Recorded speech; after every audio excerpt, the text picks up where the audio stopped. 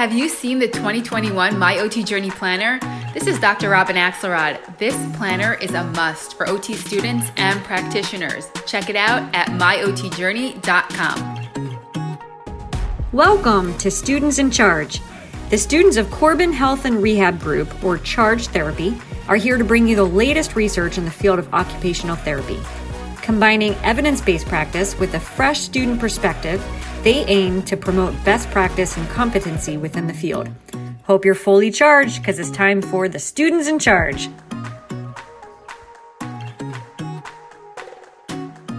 Hello, and welcome back to Students in Charge.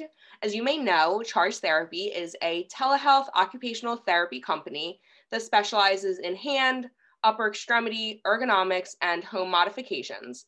In this podcast, we aim to bring you the insights into the field of occupational therapy. My name is Lauren, and I am here with my friend and Charge partner, Megan.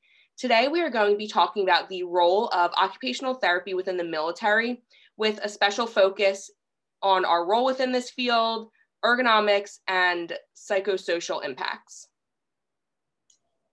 Thanks, Lauren. Thank you, everyone, for joining us today. Today, we have a special guest speaker. Her name's Karina Lehman, who is an occupational therapist who serves in the United States Air Force. She graciously volunteered her time with us today to share her experiences and value of occupational therapy within her field. Hi, Karina. Thank you for joining us today. Hey, guys. Thanks for having me. I appreciate being on here. Yeah. Can you start by telling us a little bit about yourself? Yeah, absolutely. So I'm Karina Lehman. I'm a captain in the United States Air Force. I'm originally from Nebraska. I got my master's degree in occupational therapy from College of St. Mary, graduated in 2014. I originally started out my career in the acute care setting. So I was an acute care therapist for a couple of years. And then I kind of was looking for more of a full-time job opportunity. So my dad actually was the one who called up a medical recruiter for the Air Force and was like, hey, they're looking for OTs and you have like a month to get all your stuff in if you want to be one. So that's kind of how my military career got started. Wow. Wow. So interesting. Wow. And then following up with that, is working in the Air Force something that you knew you wanted to do or had prior interest in? Or did an opportunity, like you just said, come your way where you were like, yeah, that's what I want to do and this is what I'm interested in? Yeah, so I definitely enjoyed working with a veteran population. We had a VA right across the street from our hospital. So I have seen tons of veterans come into our hospital and get care. I really enjoyed working with them, hearing their stories. My dad's also a veteran from the Air Force. So he talks about his own experiences. It was never really something that I thought I would be doing, like active duty wise. I never really thought I would be in the military whatsoever, but I did know I wanted to work with that population, maybe just not in that aspect. So the opportunity just kind of fell on my lap and I took it. And how many years did you work in acute care? It was 2 years. Wow. Awesome. Yeah. Very cool. Very cool. So before we really start to get into things, Megan and I would like to talk a little bit about what we know as students about the role of OT within the military. So through our research, we found that occupational therapists within the military, they provide direct patient care, readiness training, wellness education, and injury prevention to the service members, and that they plan and administer therapy to help their patients adjust to their disabilities, regain independence, and then help within that preparation for return to work. Yes. And additionally, we found that occupational therapists play a crucial role in evaluating the occupational performance of serving military personnel who are adversely affected by combat stress reactions. And we know that our field has a unique role and skill set in mental health. And within this specialty population, it is used to support, stabilize, and restore these valued military personnel. So based off these findings that Lauren and I found, would you agree with these findings, or do you have anything else you think that would be important to add? So no, I definitely agree with those findings. We usually do a lot more combat stress when we're deployed, doing a lot of combat stress, mental health in a deployment situation. We're trying to do it more so kind of in like embedded units, or just kind of in general with certain populations that we feel like would benefit from it. So I know currently I'm trying to get more mental health, combat stress in the K9 handler unit. So K9 handlers actually have a pretty high stress job, daily job that they do. And it's not maybe like they're not deployed yet, but sometimes you just can't calm down their brain when they go home and they have problems like at home, because they just can't calm down. So just certain populations that you don't really think about that maybe weren't deployed, but still could benefit from the mental health aspect. And then in terms of like, you know, assessments that are conducted and looking at like different injuries or, you know, population types, anything to add on that? Yeah, so we see all DoD beneficiaries, meaning that we see active duty, we see guard, we see their family members, as well as retirees and their family members. That's who we mostly see. Or we also see like military personnel, like that work for the military.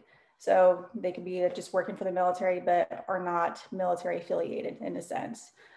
We see them as well. Awesome. Wow, that's so interesting. I really didn't think off the top of my head that you would work with like families and things such like that, but it makes so much sense. Yeah. It's a whole unit. So I think that's really amazing. Yes. Yeah, it is. So they're kind of saying their little whole thing is, you know, you can't really expect your airmen or your soldiers to fully give it all at their job if their families are not being taken care of. And that includes medical. Definitely. For sure. And are you like the only occupational therapist that's sort of like stationed at this specific site, or do you work with a team of occupational therapists? Yeah, so currently I'm the only occupational therapist at Lackland, which is in San Antonio, Texas. I'm going to be getting another OT coming in soon, but she is affiliated with another military member, so that's why she's coming down to be stationed here with me. But usually you can be with like one other OT. A lot of them are going to be smaller bases, kind of like Lackland, where I'm at, and it's going to be like more like a one-man shop. So it's all you. Wow. So interesting. Yeah. So kind of bouncing off all of this, do you think that the topic of the role of occupational therapy should be more commonly talked about within our field and also within our schools' programs? For the military? Yeah. Yes, I do. I think it's not talked about enough, and people don't really understand the role of OT in the military. They're just like, oh, they kind of do what civilians do, and that's it. You just do it for like the active duty military members. And it's a little bit different than that. We actually have more autonomy with ordering like x-rays. So in the military, I can order x-rays, I can order MRIs, I can even refer my patients to specialties that I think would help them. So, you know, if they're not getting better in therapy and I feel like they can benefit from an orthopedic consult, I'll refer them to our orthopedics. And then they can go from there. Or I can give them an MRI if I feel like they may need it. So it's more autonomous in that sense, which is super nice, versus having to wait for a doctor to, you know, do all this for the patients. Yeah. We also don't have to have referrals for our active duty patients to get therapy. It can be like a self-referral type thing. So they feel like they need it themselves. They can actually just self-refer, and we can see them that way as well. Wow, that's amazing. Mm-hmm. Yeah, it's a little bit different than the civilian side, which is something I feel like we need to talk about more, what it consists of, why it's important, stuff like that. Yeah, definitely. I agree. I completely agree. And I know as students, Megan and I recently just finished our didactic portion of schooling. So our like in-class learning portion came to an end recently. And I know that we really didn't touch too much about the role of OT within the military. I know that there are definitely some articles on AOTA that we found through our research before we met with you, but also throughout schooling, I know that there definitely has been times that it has come up, but I mean, the things that you've already talked about, like working with families and the difference between the civilian side, I know I didn't know that. And I think that it's so interesting and definitely should be talked about more, because you have this picture of the role of OT within the military, but since talking to you, it's so different than what I thought it was. Mm-hmm. That's a little bit different. Yeah. Super great to learn about, though. Mm-hmm. And to gain a better understanding for ourselves as well as for our listeners, would you mind explaining what the environment is like within this setting and what specialized populations you may work with? I feel like you already sort of touched on specialized populations, but if you want to add more about that, that's great too. Yeah, so for me, I work in an outpatient hands clinic at Lackland. So if you work in an MTF, which is a military treatment facility, which is like a little hospital, essentially, sometimes there can be like an inpatient unit attached to that. So you would be seeing your outpatient caseload, like 12 plus patients a day, and then plus like your inpatient caseload. So you'd be seeing both of those.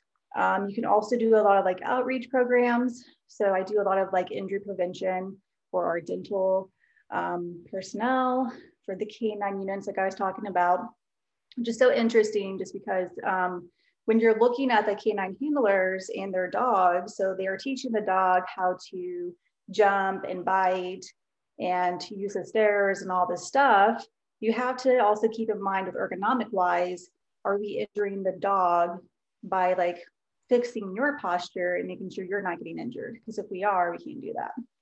So things you don't think about with the K9 handlers. I also am working on fighter pilots, like during ergonomics with them in their little cockpit.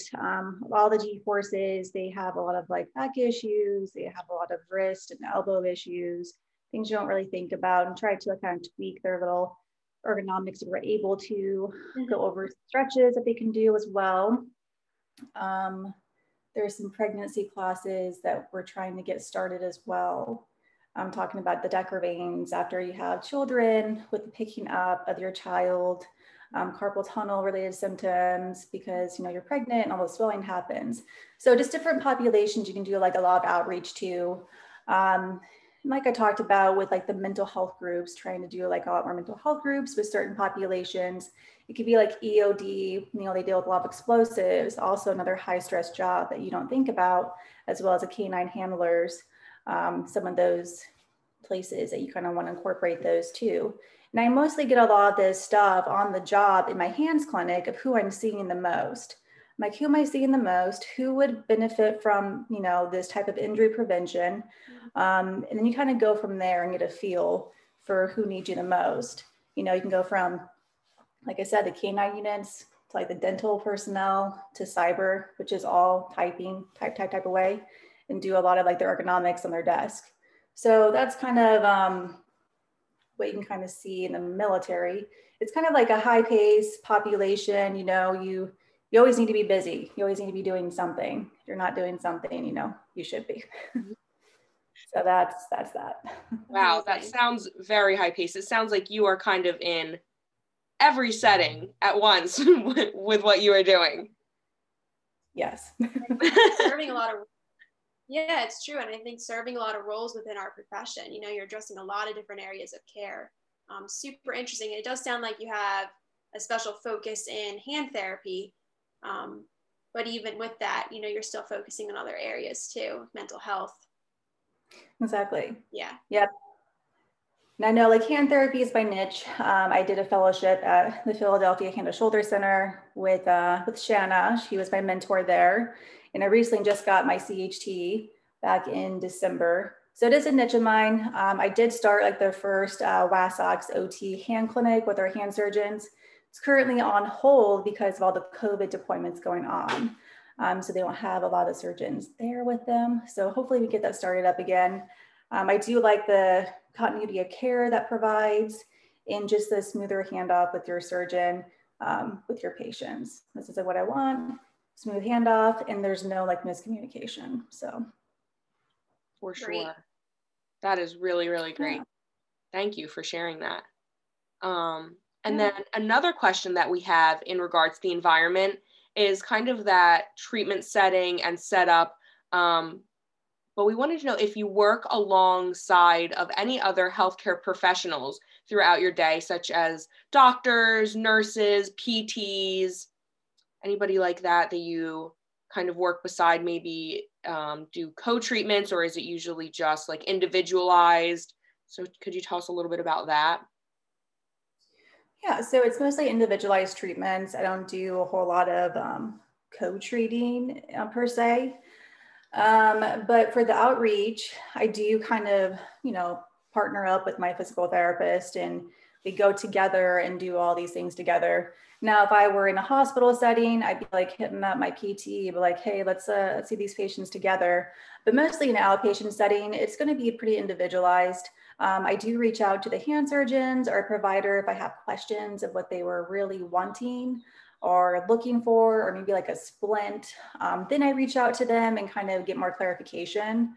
Or if I feel like, something isn't really helping, or I think it's maybe something else, I'll reach out to the provider that did the referral to OT and kind of give them my perspective. That way it's not communicated.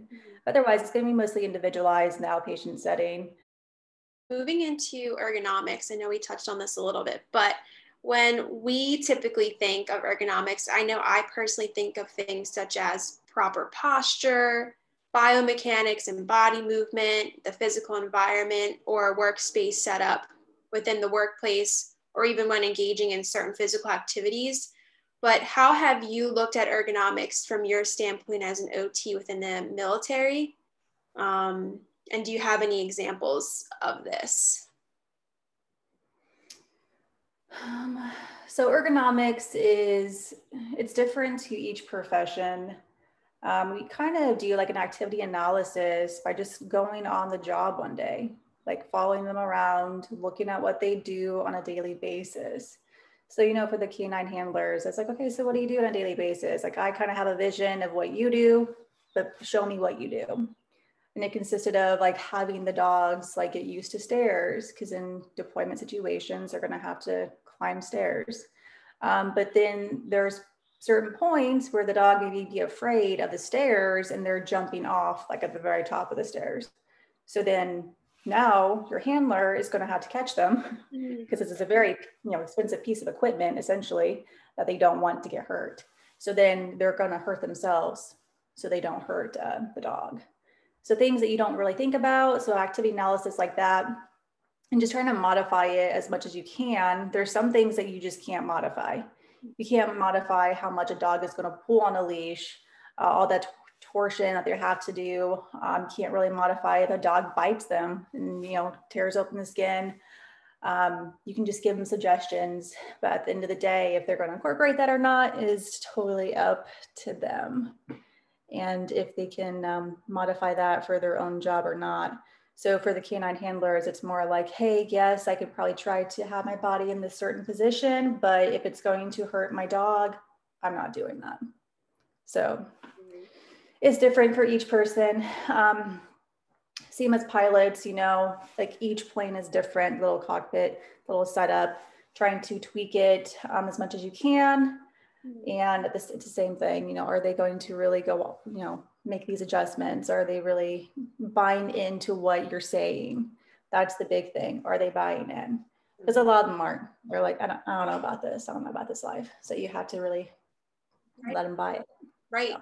It sounds like a lot of like client education, but also trying to tailor it to like what's meaningful to them and how you can best help them with their different job duties.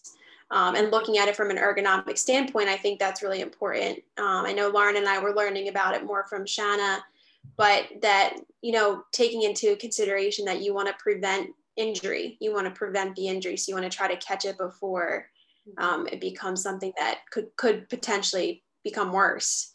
So it's really interesting. Yeah, I think that another thing that I didn't think of that you had brought up was, at least you brought it up earlier, was involving kind of the dogs and the ergonomics. Like, if I adjust myself, am I going to be hurting the dog at that point? And kind of like the ergonomics just of like the whole system. So I think that is so interesting. So yeah, thank you for sharing. But aside from ergonomics, we are curious as to what the psychosocial contexts are like within this setting. We can imagine the psychosocial aspects are a huge component within this population, and we are curious as to how you incorporate this into your treatments, not only for your patients, but for yourself as well. I know that you had mentioned that the aspect of mental health is a really big component for those that you treat, but we are curious about how you take care of your own mental health as well within this setting. So for psychosocial for our patients, they're coming to therapy due to an injury that they usually kind of, are obtaining at work. And then you're kind of like figuring out, okay, so this happened, and what are your goals? Like, what do you want to get out of therapy? And that's what we're going to focus on. So, you can kind of look at this person and be like, okay, this is like what you need to do. This should be your goal. Back to work, unfortunately, that is going to have to be a goal of theirs. But they may have other goals in mind, like, hey, I really want to play my guitar. Like, it's soothing to me. It's something that is good for my mental health. I know it's not anything work related, but that's what I want to get back to. So, try to incorporate that with them. So that means like work on some range of motion, some fine motor coordination, maybe even having them bring in their guitar and working on that in the clinic as a treatment is something that, we can do. So that's a big one for psychosocial aspect for them, just making sure the goals and everything is kind of what they're wanting to get out of therapy, and not just something that's really basic that you feel like this is what you should be getting out of it. And for psychosocial for me, so it can be taxing, the super high-paced environment. Honestly, just taking days off, taking weeks off, doing some traveling, when it's not COVID times is like big for me. Working out, like going on a run, like a couple of times a week is like a good stress reliever for me as well. And just kind of hanging out with my friends that are in the military and just kind of, talking about the stressors of the military life and kind of realizing, hey, I'm not alone. Like, someone else is going through this too, and it's relatable. So that's my like psychosocial aspect. That's amazing. I think that kind of what you were saying, like bring the guitar in, like it's so client-centered, and you really want to apply that as an OT through any setting, like focusing on what your client wants to get out of therapy, and not what if you think that one thing like teaching them how to put their shoes on is so important and what they should be doing, but they're like, my wife's been doing it for 25 years. You have to really understand that. And I think that's exactly what you were saying. So I think that that's wonderful, and that any setting can really learn from what you just said. You don't have to be in the military. I think that it's really important to take yourself and remember you need to think about yourself as well. Right. And listen to your body so that you can, like Lauren said, give your best towards, your patient care, and really help them achieve their goals. One of the last questions we have for you, Karina, is what is a piece of advice you would give to students or new therapists who were interested in working as an occupational therapist within the military? Piece of advice. Let me see. Well, the military it's not for everybody. It can be stressful, not just because of the environment being so high paced and you're trying to get involved with like anything and everything. So everyone knows what OT does and why we're important and why we need to stay in the military. But also as an officer, you move like every 3 years. So you're constantly moving. And it's a big life adjustment with each move. So it's a different environment. You're away from family. I was in Alaska for my first station. So I was first stationed in Alaska. My family's from Nebraska. I think my mom and dad only came to visit me like one time because it was so far away. Wow. So those are life stressors you kind of have to think about. I mean, you're going to be far away from family, possibly. You could be overseas. If you're married or have children, they have to constantly adapt to each new environment like you do, but your spouse, they're not guaranteed a job like you are. So then they're constantly changing jobs, trying to find a new job, or if they're in school, you know, they have to constantly stop and start again, stop and start again. So they're kind of putting their life on hold for you and your job. It kind of stresses out the whole family, and it affects the whole family. So just make sure you do keep that in mind. It's hard, but it is so rewarding though at the end too. You know, you get to work with all services, not just the Air Force. If you're in the Air Force, I've worked with Navy patients, I've worked with Army. In fact, I'm working with Army here. We have a couple of OTs that are in the Army. They're not at the same base I am, but they're in the same market. So I know I'm going to probably start working with them in the near future with our hand patients. So it's rewarding in that sense, you know, kind of watching patients kind of go through the rehab process, gain their independence, their confidence back, their functionality, and they're able to go and move on, and they don't come back. They don't need you anymore, which I think is great. And so it is rewarding in an aspect, but it's also very stressful in the family aspect as well. So just something to kind of keep in mind. It's not always going to be hands, you know, you could have a lot more mental health. So they're trying to go more into like an embedded position where you're just with a unit, like a special warfare unit, where you're working on activity analysis with rucking to make sure they're not getting hurt with rucks or with any of their workouts. And since it is such a high stress training environment, you'll be working with more like mindfulness and mental health and relaxation techniques, as well as like sleeping techniques. So they're able to still train. So it's going to be different. Like everywhere you go, it's not going to be all hands. It's not going to be all inpatient. So just make sure that you're adaptable. Yeah. So I guess that's my advice. Wow. Yeah, a lot of different factors, it sounds like. But I love that you touched on how rewarding it can be, you know, as a profession. And so, you know, it's sort of like that makes it all more worth it when you know that you are just in the end, just like relocating to help a new group of patients and a new population. Exactly. Definitely. Yeah, at the end, you're serving your country, you're giving back to those that have served for your country as well. And it's rewarding the fact that you can like serve your country in this way. So I'm grateful for the opportunity that I'm getting here. Amazing. Thank you so much for answering all of our questions and giving us such great insight towards the field and towards how an occupational therapist's role is within the military. It's been amazing. Yes, it has been. It's been so amazing. So thank you again, Karina. So in closing, thank you so much for joining us for our podcast today. We hope our listeners appreciated learning about our OT's journeys and getting to hear more of the role of occupational therapy within the military. If you want to learn more about charge therapy, we can be found at our website, chargetherapy.com. Charge is spelled CHRG, the word therapy.com.